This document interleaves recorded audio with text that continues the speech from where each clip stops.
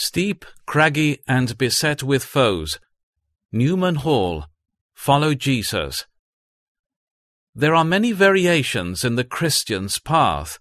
Sometimes it is smooth and flowery, with sunny slopes and sylvan shades, and prospects which entrance the soul with loveliness. There are seasons when no doubts perplex the spirit, and when our circumstances in life are in harmony with duty, so that the right path is an easy path. But this is the exception. Often the road is steep, craggy, and beset with foes.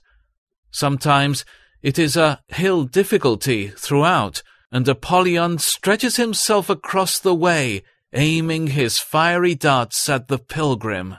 Then some bypath attracts us by its pleasantness, while Satan whispers that a thorny and painful road cannot be the true one.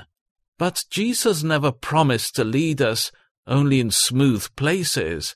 It is not necessary that we should always rejoice, but it is necessary that we always follow.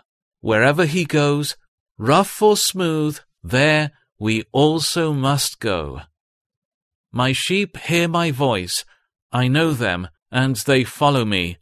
I give them eternal life, and they will never perish, ever. No one will snatch them out of my hand. John 10:27 and 28.